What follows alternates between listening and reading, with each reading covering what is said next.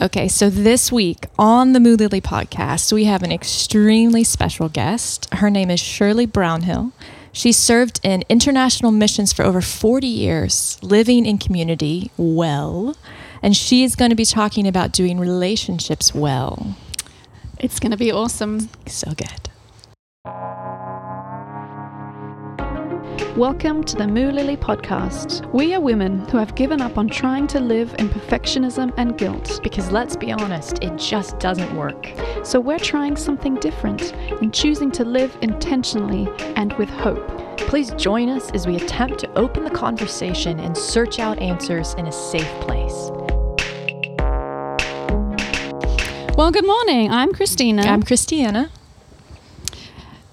This podcast is sponsored by our good friends at Wooten Media. If you're looking to have wedding photos or wedding videos specifically, you want to get in touch with Ross Wooten at Wooten Media. He's the man.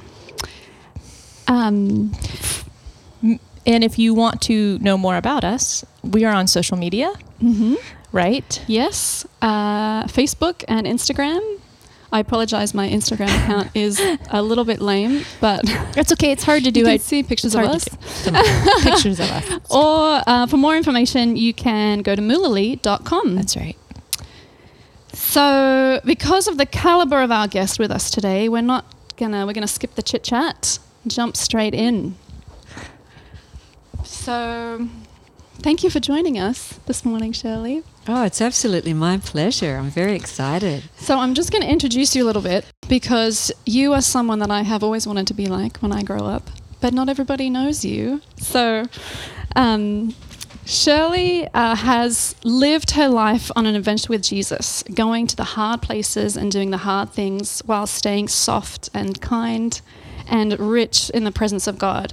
She has pioneered and established missions teams and works all over the world and is currently the director of Youth with a Mission in Perth, which is where I served for 5 years. Yeah, that's where I did my discipleship training school. I was 19 when I did my DTS. It was very defining for me as a person. And that's where I met and married my husband, James. So there's a lot of history for me. I feel like there are so many things that we could invite you to speak into. But as we're looking at self-care, one of the most fundamental things that we do as women, as mothers, as wives, and all the other roles that we play is relating with people. And relationships is one of those things that can be so life-giving and restoring and healing and refreshing, or it can be really discouraging and soul-destroying. So my first question would be, as a follower of Jesus, what do you think needs to be our kind of baseline position as we look at loving those around us? Well, firstly, I'd just like to say thank you to both of you for including me in this incredible podcast that you do. It's very exciting for me. It's great to be in the States at this time. In answer to that question, I think the first thing that came to my mind as I was listening to you ask that question was, how did Jesus love? Yeah. And really, you know, if we look at Jesus, he teaches us how to love. If we want to be like him, then, you know, the key is to look at him and to see how he loved. And, you know, I'm amazed at the constant and consistent way Jesus communicated with everybody around him, and he kept on saying, I'm only doing what I see the Father saying and telling me to do. And, you know, sometimes we can remove ourselves from that and think, well, that was Jesus. But in actual fact, Jesus was teaching us a way that we can go. And as we get to know Jesus more, we're just like little children that say, I want to be like you. I want to do what you're doing. I want to love the way you love. And, you know, I think with that, Jesus approached people because they were made in the image of his Father. He approached them with dignity.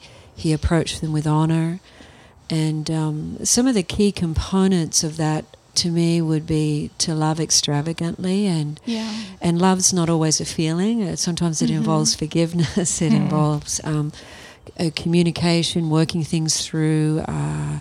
It involves understanding. It involves trust. And, very often people withhold trust because they've been wounded or hurt. And, but trust is a choice that we make. It's something that we wake up to do every day. But it's pretty well impossible to give trust unless you've forgiven. Very good point. Yeah, unless you're fully forgiven, we're free from a bitter spirit and a judgmental spirit. But my very, very favourite, love, respect, trust, understanding, they're also key. But my favourite is kindness. Yeah. And I know with myself it was the loving kindness of God that led me to himself. It led me to repentance. And I find that when people relate to me in a kind way, it just melts me. Yeah. And sometimes when I relate to others in a kind way, even when they're hostile, it completely shifts their attitude and their disposition and the way they relate. So that's, it's there's so much you could say on this, but I think just getting to know Jesus more and really asking God to come and help you to live in the way that he lived, in dignity and favour with both God and man. Yeah. Yeah. What are practical things you do in your life to cultivate kindness? Well, Jesus is my hero. And he is so kind. And so one of the practical things that I have done is cried out to God, really on my knees. Just a recognition that, Lord, I'm not like you, but I want to be like you. I'm made in your image. You've created me to be like you. And so just really, as I was crying out to God, asking God for kindness, for deeper love, greater capacity to encourage and forgive, God would show me things in my own heart that were perhaps blockages to that. Because we can justify poor behaviour often because someone's given us poor behaviour, right, and we respond with poor behaviour. Right. But I remember when my children were growing up, I used to often bend down to my children because we travelled the world and they were meeting different people, different cultures, different ways of relating all the time. And so they had to learn how to be these global little people, And I just remember often bending over to them and saying, now, I just want you to look into the face of this person that's relating to you, because children can be all over the place. Yeah. And then the other thing that I would say to them is, darling, they're made in the image of God, so they're very important people. So it wasn't dependent upon the person's behaviour, it was dependent upon their potential. Yeah, that's a very good distinction. And it's I've just recently we've done mission in Calcutta, and of course Calcutta is famous for Mother Teresa, right? Yeah. And she was an apostle of love to the urban poor, and a journalist once asked her, when did you get your call to the poor? And she responded to the journalist by saying, I never had a call to the poor.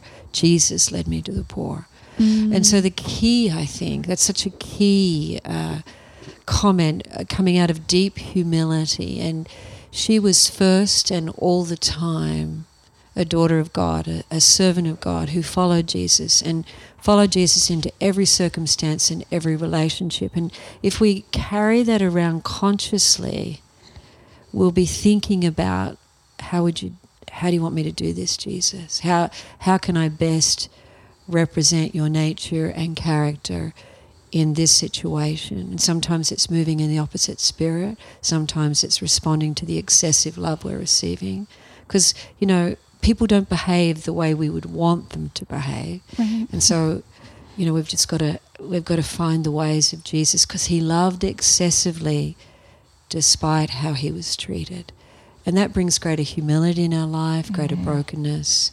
But for me, in answer to your question, Christiana, God had to change my heart because my heart wasn't like Jesus, and it's still growing to be like Jesus, but it was my heart issues because, you know, I remember my husband, once I said to my husband one day, you're the most amazing person, you're the most amazing husband, I just love you so much. And I was affirming him.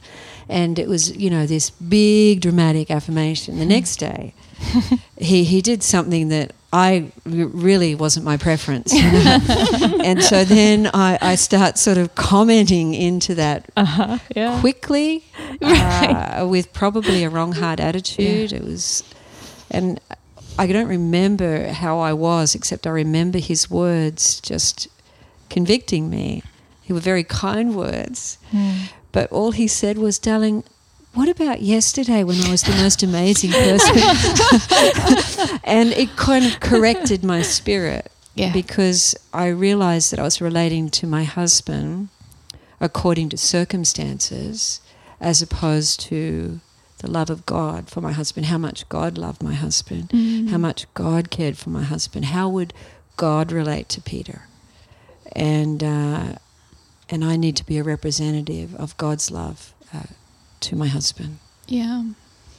I think that's so profound to separate it from like a principle or even like you said that Mother Teresa never received a call. There wasn't like an instruction or something, but it was out of relationship. She knew Jesus.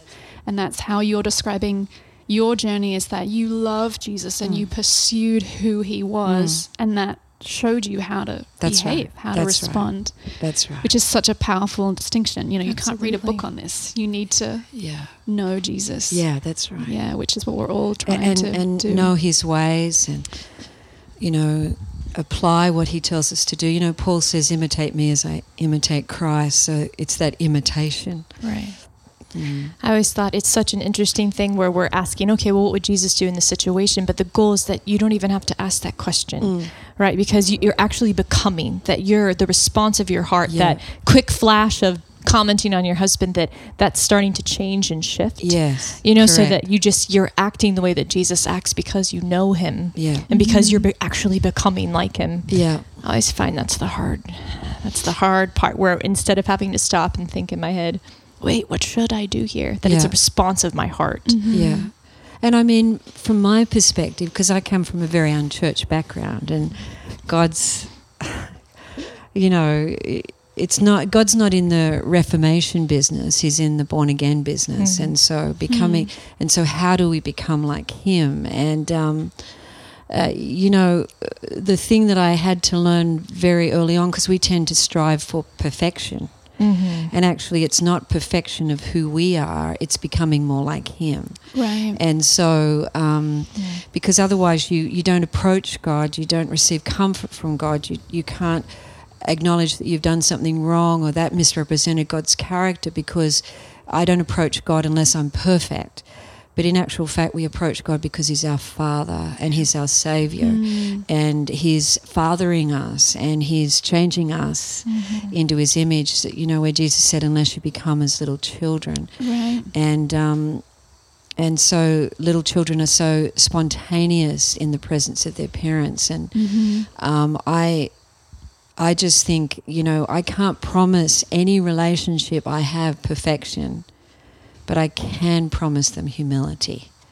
And if I walk in humility, then they are gracious enough to forgive me and recognize that I'm on a journey of getting to know God better and therefore representing him in a way. But God doesn't reject me through that process because he's a father. Wow. We can just sit and chew on that for a few minutes. I just want to pause there and talk to the Holy Spirit about it. Yeah. Wow.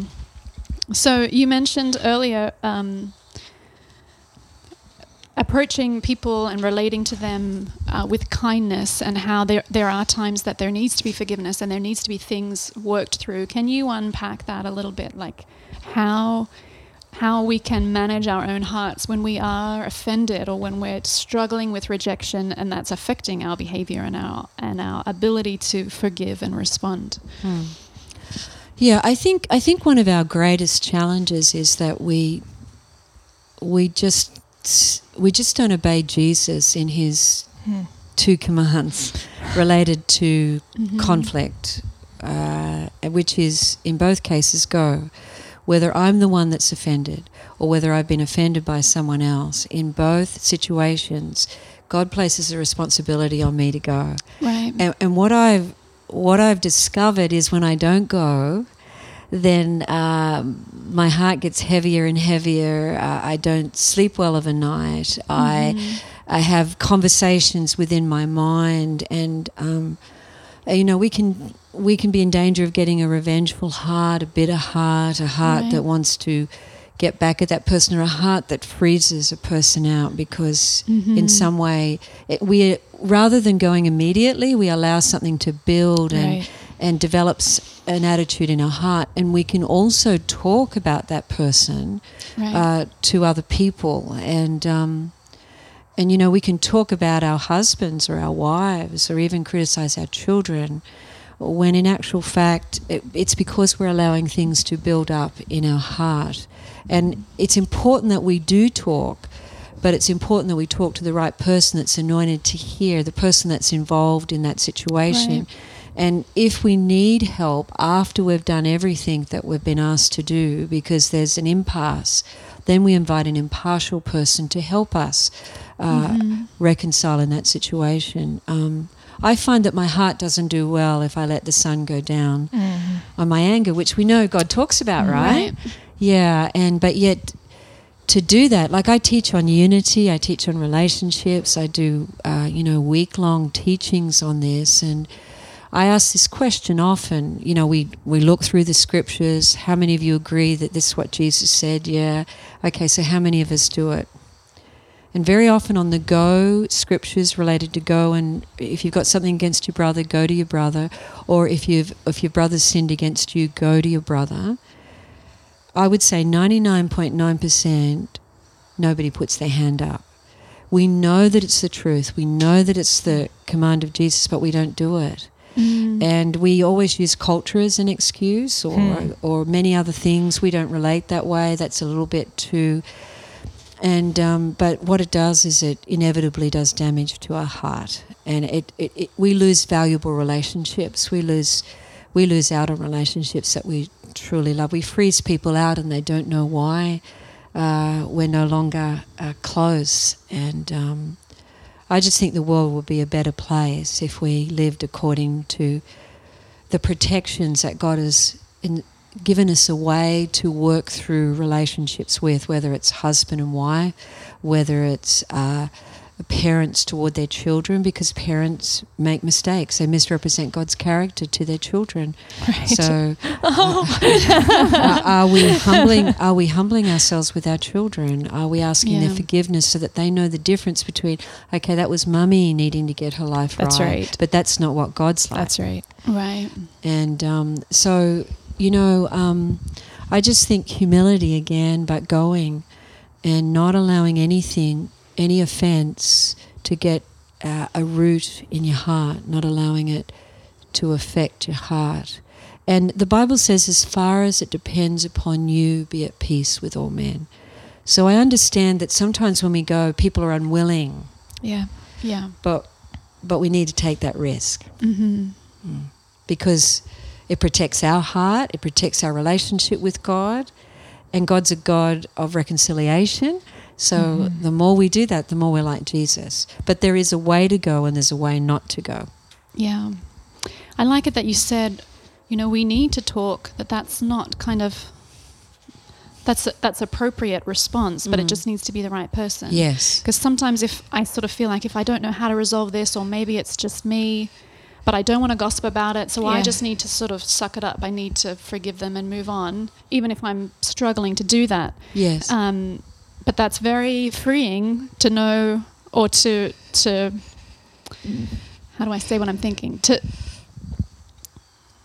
sort of take action and to respond to that situation and be like, it's okay that I don't feel okay about this, and I need to talk about it, but to talk about it in the right context. And the idea of just playing into that whole thing where I feel like I need to just deal with it within myself. Not letting the sun go down on your anger. It's not just you need to not be angry, but you need to go. You need to resolve the situation. Exactly.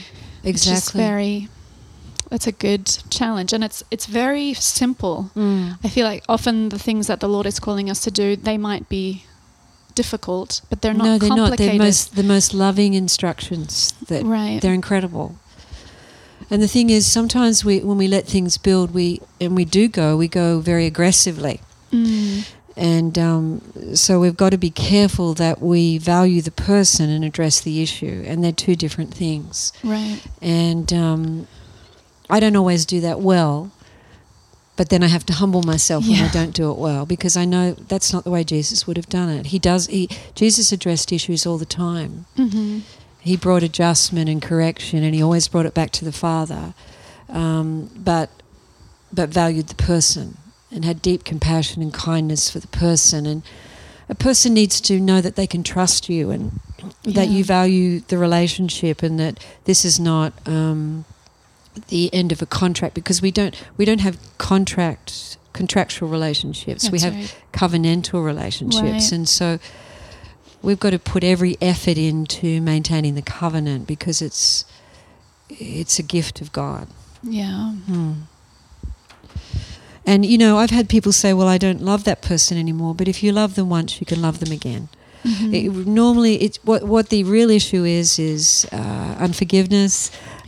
Things have built up over time. Right. Mm-hmm. Our hearts have grown cold. But if they're on fire in the past, they can get on fire again. If we just humble ourselves and begin that reconciliation process with the Lord. Yeah. Yeah, so community. We're talking about community, and you have lived very intensely in community, I would say, even more than most people do, for the majority of your life, and you fought to do it well. So tell us from this experience, what's the value of being connected and being part of a community? Oh, that's a great question, a really great question. I think, perhaps in days gone by, community was often developed for community's sake, without a sense of purpose and destiny. Mm-hmm. And I think sometimes they didn't end well. I mean, there are some really good examples of that, and there's some not so good examples of that. And so I think community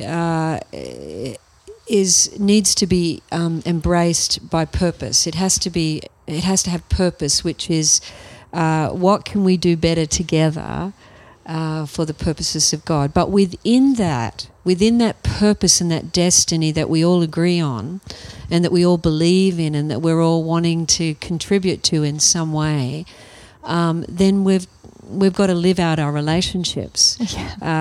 Because if we don't live them out well, we have no authority with the purpose, right? Right. And I live with about 500 other people, eat with about 500 other people, and growing. And so it's not just a small community, it's a large community. Yeah. We love one another deeply. There's 90 to 100 kids racing around all the time. But you're also just not one of those people. You also have a role. Yes, I do. And I think that adds an extra couple levels of stuff to that. So I actually provide leadership for all of those people. We wake up each morning and think, why do they want to stay here? This is amazing. But then, okay, Lord, we need you in this. I've often had people, when they've first come to the community, and then they'll have some sort of a response, and it's not necessarily a good response. It's like blah response, right? That something's come under pressure, and there's a little bit of a blah. And the comment that often comes out of their mouth is, I don't know where that came from. That's the comment. I don't know where that came from. That's interesting. Because that never happened to me before. Oh. So here's the deal.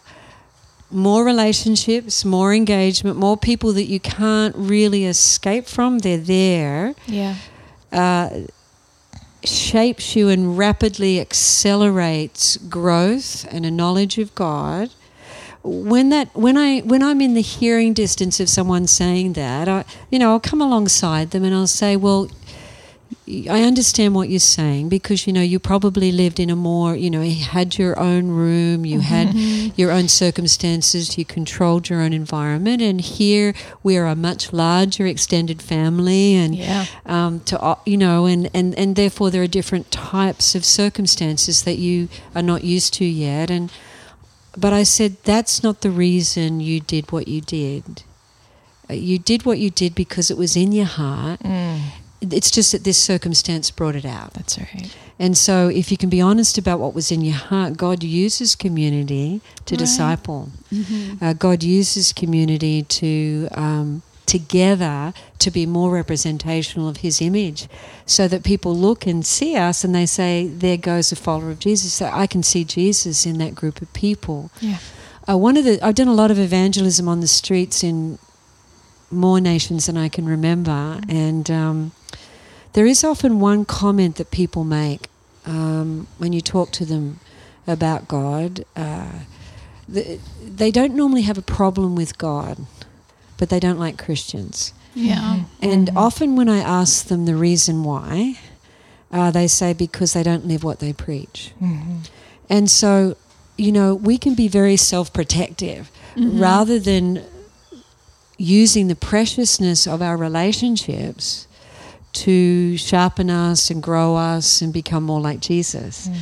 Because I run out of love, but he never does. Right. I would have a tendency to go and hide in a cave and say, I don't want to deal with another conflict ever again. Yeah. But he doesn't do that, and he did not do that with a hostile world. Yeah. He just kept on coming. But in the context of community, as we find unity, which is a powerful thing, as we find unity, then we can do far more through the power of unity than we could do in isolation. I was in a Muslim nation once, and we had a team there of about 20 people, and I was just visiting them. And the imam of that community came up to me, and he said, Shirley, how do you get this to happen? And I said to him, get what to happen? And he said, how do you get them to love one another like that? Wow. And of course that was a great opportunity to talk about the Lord and his love, and how we seek to follow his ways in love and kindness, in forgiveness. And as we come closer and closer to him, it begins, what he's seeing is just evidence of the love of Jesus, who that is showing up in people's lives as they're responding to his love. I said, all of these individuals, including myself, have been healed and transformed by the love of God. And so then we become like family. And he said, this is very, very good. This would be good for my people. Wow. And so the love of God is very powerful. And when you see it in a group, because especially with youth with the mission teams, probably in that team there would have been 8 or 10 different nationalities in a group of 20 people. And so it's almost like United Nations, going from place to place. And that in itself is a miracle, right? Yeah, it is. But then you've got all ages, and you've got all different types of backgrounds and family circumstances. We can't operate a community on a democracy. You have to live under God and his ways, and then it works. Our relationships work. And really, God's ways are, as Christine said, very simple, but actually it's the simplicity of what God has asked us to do that sometimes we can miss. And we make it a bit more complex than it actually is. Because we think, well, you don't understand my situation. Right. But God does. Yeah. God does. And I remember when I was a young Christian and I read a particular scripture that said reproof and instruction are a way of life. It was in the Proverbs. I can't remember which proverb it was right now, but I remember the scripture very clearly. And I said to God as a young believer, that's impossible.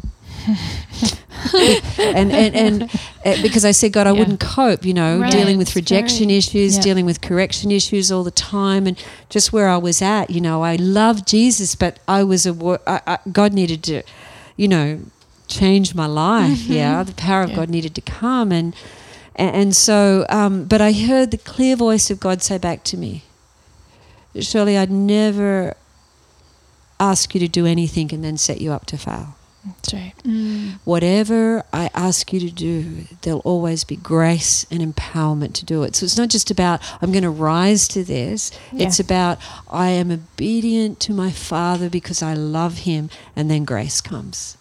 Incredible grace that's beyond my capacity, because I run out quickly, but he never does. Yeah. But it's the trust in him and the belief that what God wants in God's ways, God's kingdom, God's way in relationship is the right way. You read lots of books, but there is one way that really, really works. And it's the ways of God. Jesus is the way. And, you know, without trying to sound, you know, okay, that's impossible, just remember that comment that God said to me, I'd never ask you to do something and then set you up to fail. And that was powerful to me, because what it did is when I read the word, I read it understanding that it was possible now. Because Jesus was asking. And if Jesus was asking, even though he was dealing with me, his problem child, if I trusted him and believed him to bring the change and the transformation, he would. My alternative was to live with the mess. Yeah. To live with sad situations or circumstances that were troubling me, to live with broken down relationships. But that wasn't God's way. And so I had to learn and grow in that. And I'm still growing. I'm still learning. I'm still dealing with issues of rejection, you know, where you kind of come into a crowd and you wonder how it's going to go and how you're going to be received. And just got to fix our eyes on Jesus. Yeah. And he does miracles beyond how people treat us. So good. Yeah. Thank you so much, Jill, for your wisdom and your insight. I think some of the, in my mind, some of the things that I need to go and process with the Lord is just, first of all, kindness, and how it's the kindness of the Lord that leads us to growth and change and to repentance, to that real, I'm going to change the direction of that I'm thinking and the choices that I'm making. That's right. And with that, the point that you just made, which was just so beautiful, that he never calls us to do something and sets us up to fail. Because, I don't know, I have this thing where I'm like, I need to pull myself up by my bootstraps. I'm going to figure this out. I'm going to suck it up. I'm going to get it done. Yeah. And that's not the way he's calling us to live, that his grace is calling us into relationship with him. Right. And so as we study the word and as we do life and process these challenges with other people and within our own heart, that it's in the context of relationship absolutely. with him, that he, like as you read that scripture about, you know, rebuke and challenge and all of those things, that you were in conversation with the Lord as you read that, because that could have been very discouraging, but instead it was a source of great hope and life. Could have been very discouraging to God too, because I said to God, it's impossible. Right. So you could have just shut that down in your heart, but instead it's become a great source of authority in your life that you've been able to give to so many people.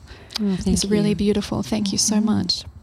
What strikes me or resonates so much in me throughout everything you've shared is how much my heart is my own responsibility, and not in a burdensome way, not in the how we want to go, okay, well, I've got to pull myself up by my bootstraps, you know, but in light of the Lord says it's possible and he'll give me the grace, but how I respond to other people is my responsibility, that I steward my heart well. And if I'm offended or if I'm living in community and it stretches me, I think so much we want to put blame on other people.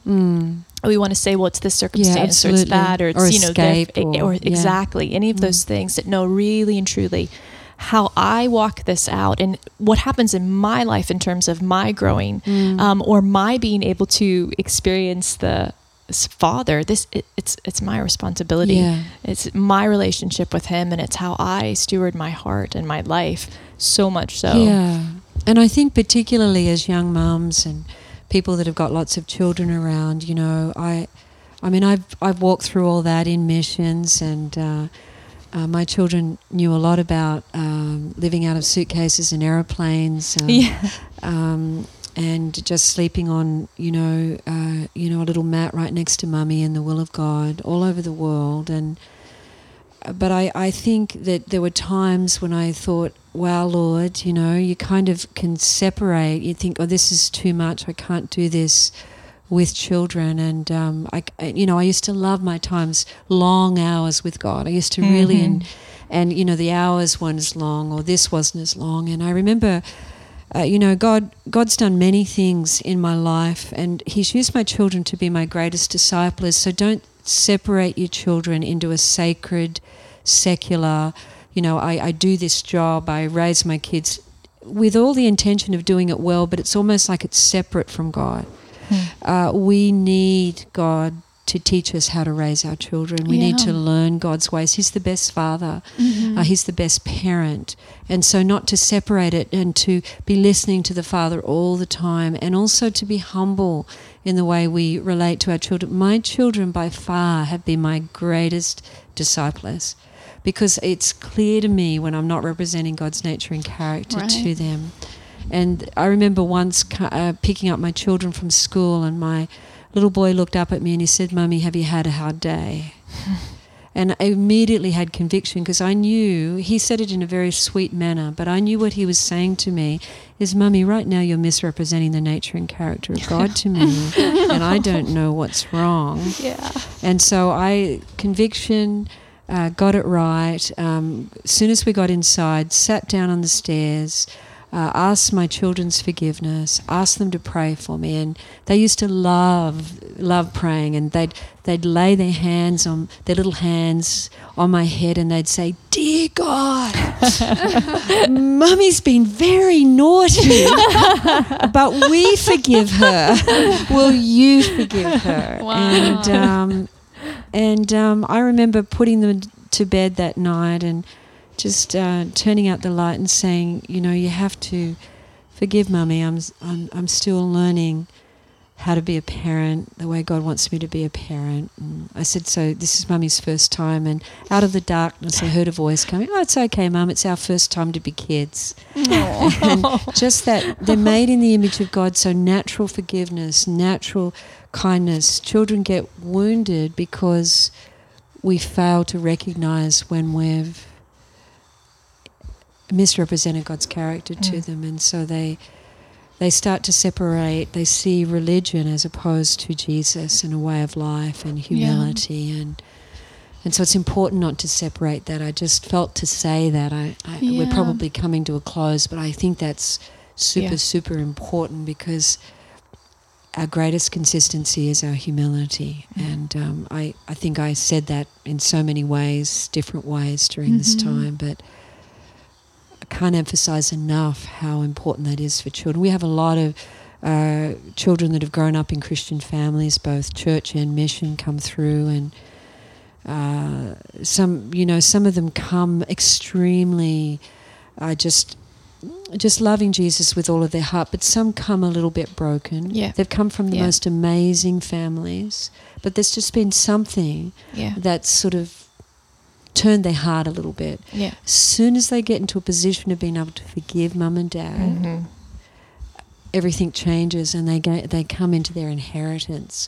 I guess for me, my prayer is that they would have been able to do that a lot earlier than they did, because they're already young adults. But God restores and God catches up, and it's really quite remarkable. But humility is a key to child raising. Absolute key.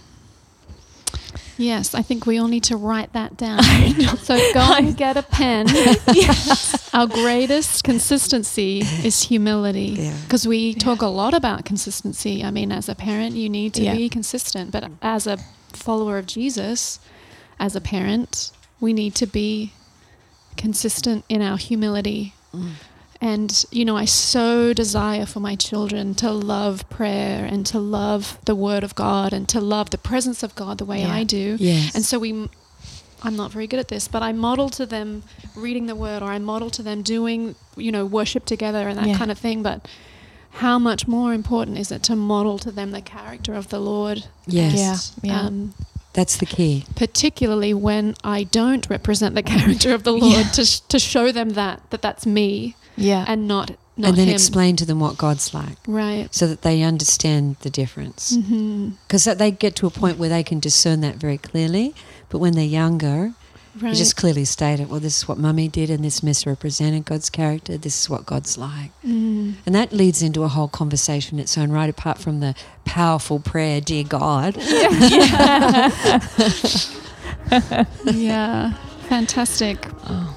I think that's all we have time for Yeah. today. Thank you so much, and we will see you again in a couple of weeks. Bye, guys.